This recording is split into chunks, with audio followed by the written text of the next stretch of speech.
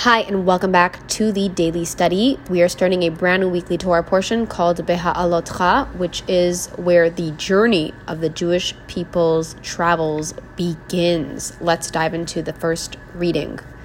We're looking inside of the book of Numbers, the weekly Torah portion of Beha'alotecha, chapter 8, verses 1 through 14.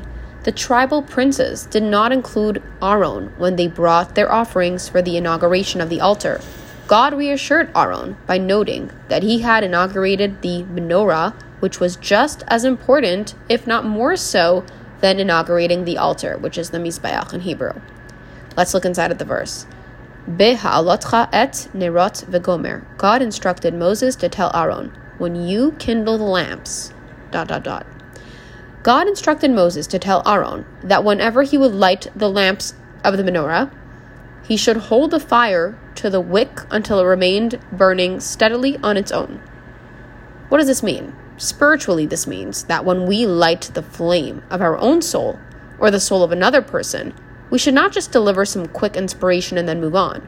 We should remain near, nurturing the soul's flame until it becomes a steady and self-reliant glow.